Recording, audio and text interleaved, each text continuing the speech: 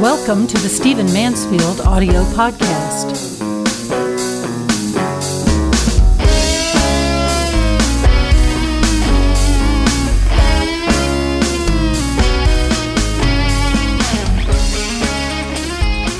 I want to talk to you for a few moments in this podcast about something we don't hear very much about, and that is patriotic American Muslims. On the last night of the Democratic National Convention, if you were watching, you would have seen a father and a mother, both Muslims, take the podium and talk about their Muslim son, a Captain Khan, who had been killed some years ago. In fact, he was buried on the same day as Ronald Reagan just a few years ago. They were very moving. They were very traditional feeling, older couple. The mother had a scarf on, a hijab, and didn't say anything. They were talking through their pain about the death of their son. But what has become such a social media moment, what was so moving about the talk, was that the father challenged Donald Trump as to whether he had ever read the Constitution. He reached in his breast pocket, pulled out a copy of the Constitution, and raised it up and said, Mr. Trump, have you read the Constitution? You should read it. It talks about a freedom of all peoples and of all religions, and he actually held a copy of the Constitution in the air. Now, I've already said in my podcast, and you already know, that I am neither an endorser of Donald Trump nor Hillary Clinton. So my point in this podcast is not to play politics, and it's not to endorse anyone. But I'll have to say that this man at this convention, this couple, made a case very powerfully for something that I have been saying for a long time. When much of the conversation began to arise regarding whether we should lock Muslims out of the country or quarantine their neighborhoods and send in patrols and things of that nature, some of the silly things that have been said, especially in the primary season, I began to say immediately, look, we are smart enough to allow refugees, especially Muslim refugees, into our country and distinguish peaceful, democracy-loving Muslims from extremists. You have to do that in the countries of the Middle East. You would have to do that here. Well, what Mr. Khan said about his son, Captain Khan, and about the Constitution and about Donald Trump has really caught on. One of the facts that I enjoy the most and have been smiling about all day, that apparently the copy of the Constitution that Mr. Khan held aloft is now a bestseller on Amazon. I love a country like that. I love the way media works. He actually held up in the air, as I say, a certain copy of the Constitution, and apparently thousands of people went on to Amazon to find that exact copy, and they have bought it, and they are reading it, and you can see on social media that they're discussing what they have learned and the fact that they'd never read it before and been disgusted with it. Well, we can talk about that kind of education in our schools some other time, because the number of things I think ought to be read in the schools that aren't and that people later regret not having read is huge. But let's stay on the subject. The fact is that Americans are, many thousands of them are turning to the Constitution because this man held it aloft. But what is perhaps more disturbing than our ignorance of our own founding documents is the way that people talk about Muslims as though, number one, they are all the same. They are all this monolithic extremist group, and as though they are ignorant of the contributions that Muslims have made in our society. There are about 4,000 actually north of 4,000 Muslims who are serving in our military today. About 14 Muslims died in our incursions into Iraq, which means you had Muslims dying for the good of Muslims. American Muslims dying for the cause of the Kurds, for example. American Muslims dying to protect Shia, for example, in Iraq. This is something we don't talk about very much. As Mr. Khan said, if you go to Arlington National Cemetery, you will see graves of American military servicemen with the crescent symbol of Islam on it. Not very many compared to the many other thousands that are there, but as I say, 14 from the Iraqi war alone. And I'm not saying all 14 of those are buried at Arlington National Cemetery, but you will see some. I had the privilege of writing a book called The Faith of the American Soldier, and in order to write that book, I went to Iraq and was embedded with U.S. troops there for quite a while. It was one of the most moving experiences of my life, particularly given that I was raised the son of a U.S. military officer and feel very close and comfortable with military culture. And one of the most moving things that I saw, I know I use the word moving a lot, but I mean really deeply moving to me, tender, stuck with me forever, was, first of all, there were some Jewish American soldiers who were there, and they were on the front lines, and they knew they might be captured or killed. We'd already had soldiers captured and beheaded, and other journalists beheaded and so on. We knew what kind of fight we were in. And these Jewish soldiers, with whom I had the privilege of lifting weights for a few hours and really getting to know a little bit, had all decided to have the Star of David tattooed on their arms. Now, this meant, of course, that if they were captured, they would be identified immediately by the enemy as Jews, which would not have gone well in most situations. It had happened in previous wars that we had listed Jews as Protestant B. It was a way to list them as a separate religion from, Protestant, Catholic, etc., but not identify them as Jews on their dog tags. So many Jews went around with dog tags that said Protestant B. These Jews said specifically to me, well, screw it.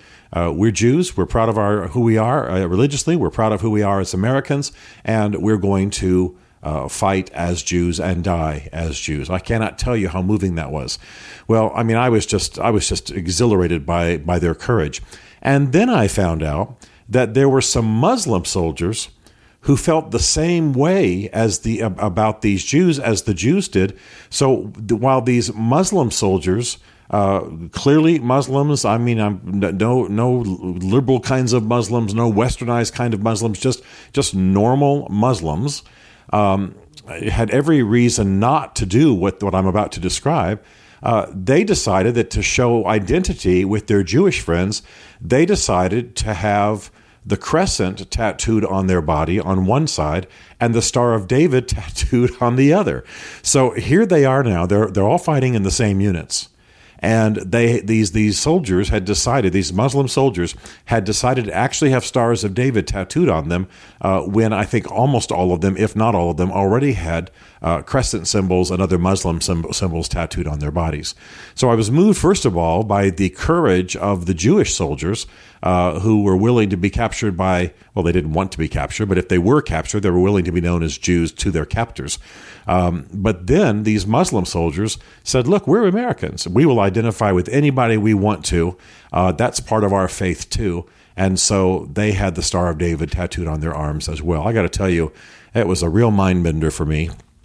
I've spent a lot of time in the Middle East. If you listen to this podcast at all, you know that I am a strong advocate for the Kurds. And I'm grateful for the Kurds who are in America, and I'm grateful for the Kurds who are my friends, and I'm grateful for the way the Kurds have stayed true to America and are fighting for democracy there in the belly of the Middle East, especially the Kurds of Iraqi Kurdistan. Grateful for my friends in Washington, D.C., where I live half the year, and many, many, many Kurds there. But so I'm an advocate for the Kurds, and I'm very familiar with Muslim culture, but I had never seen anything quite like that.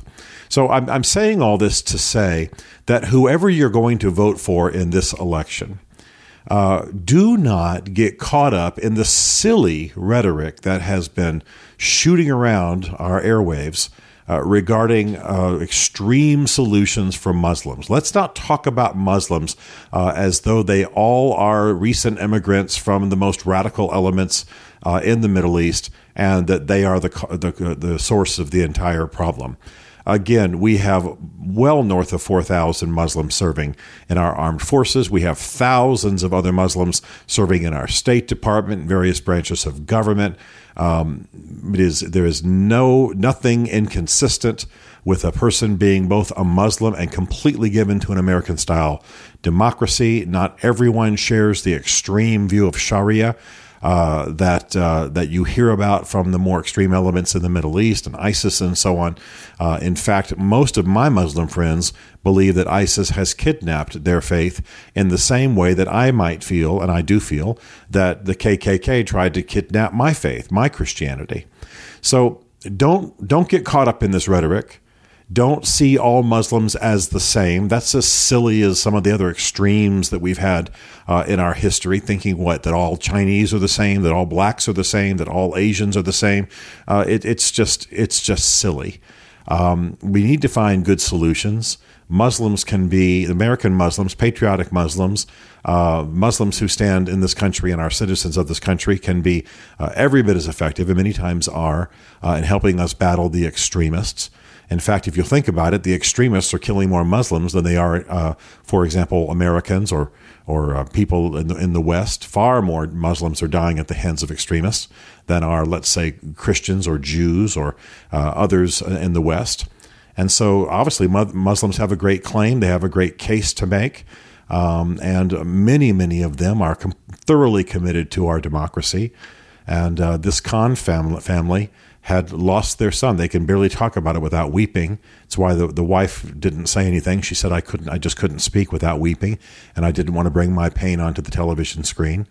So I think this is a good moment for us. I don't care whether it happened at the Democratic Convention or the Republican Convention. I'm not talking about politics today.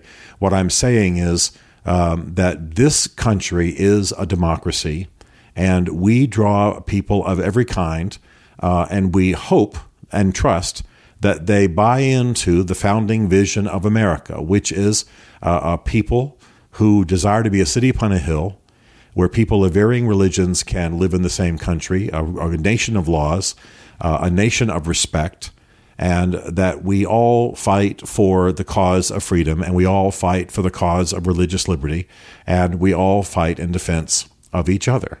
The Khans are committed to that. They are conservative Muslims, and they are committed to America. They are proud of their son. They are proud of the Constitution. They are urging a presidential candidate to make sure he has read the Constitution, and now thousands are reading it because of what they have said. I think this is beautiful. I think it's powerful. Whatever you might think of Mr. Trump, and I'm not saying what I think of Mr. Trump. I'm simply saying I'm not endorsing him or Mrs. Clinton, but Mr. Khan took Mr. Trump to school and needed to. And when Mr. Trump responded, by the way, and criticizing Mrs. Khan, he just again was extremely foolish yet once again with his words. So be careful about what you are drawn into regarding attitudes towards Muslims who are American citizens. I know thousands of them. They are the most patriotic I've ever seen. They love this country. They want this country to fulfill its promise. And I am very proud of Mr. Khan and Mrs. Khan. I'm very sorry for their sacrifice, and I'm glad that perhaps they're taking us all to school just a little bit. Stephen Mansfield is a New York Times best-selling author, a popular speaker, and a frequent faith and culture commentator on Fox and CNN. His groundbreaking books on faith and society include The Faith of George W. Bush, The Search for God in Guinness, Mansfield's Book of Manly Men, and The Miracle of the Kurds. His new book is Ask the Question: Why We Must Demand Religious Clarity from Our Presidential Candidates, available on Amazon. Learn more about Stephen at stephenmansfield.tv. The Stephen Mansfield podcast is directed by Isaac Darnold, who also wrote, produced, and performed the podcast theme song. This is a Chartwell Literary Group production.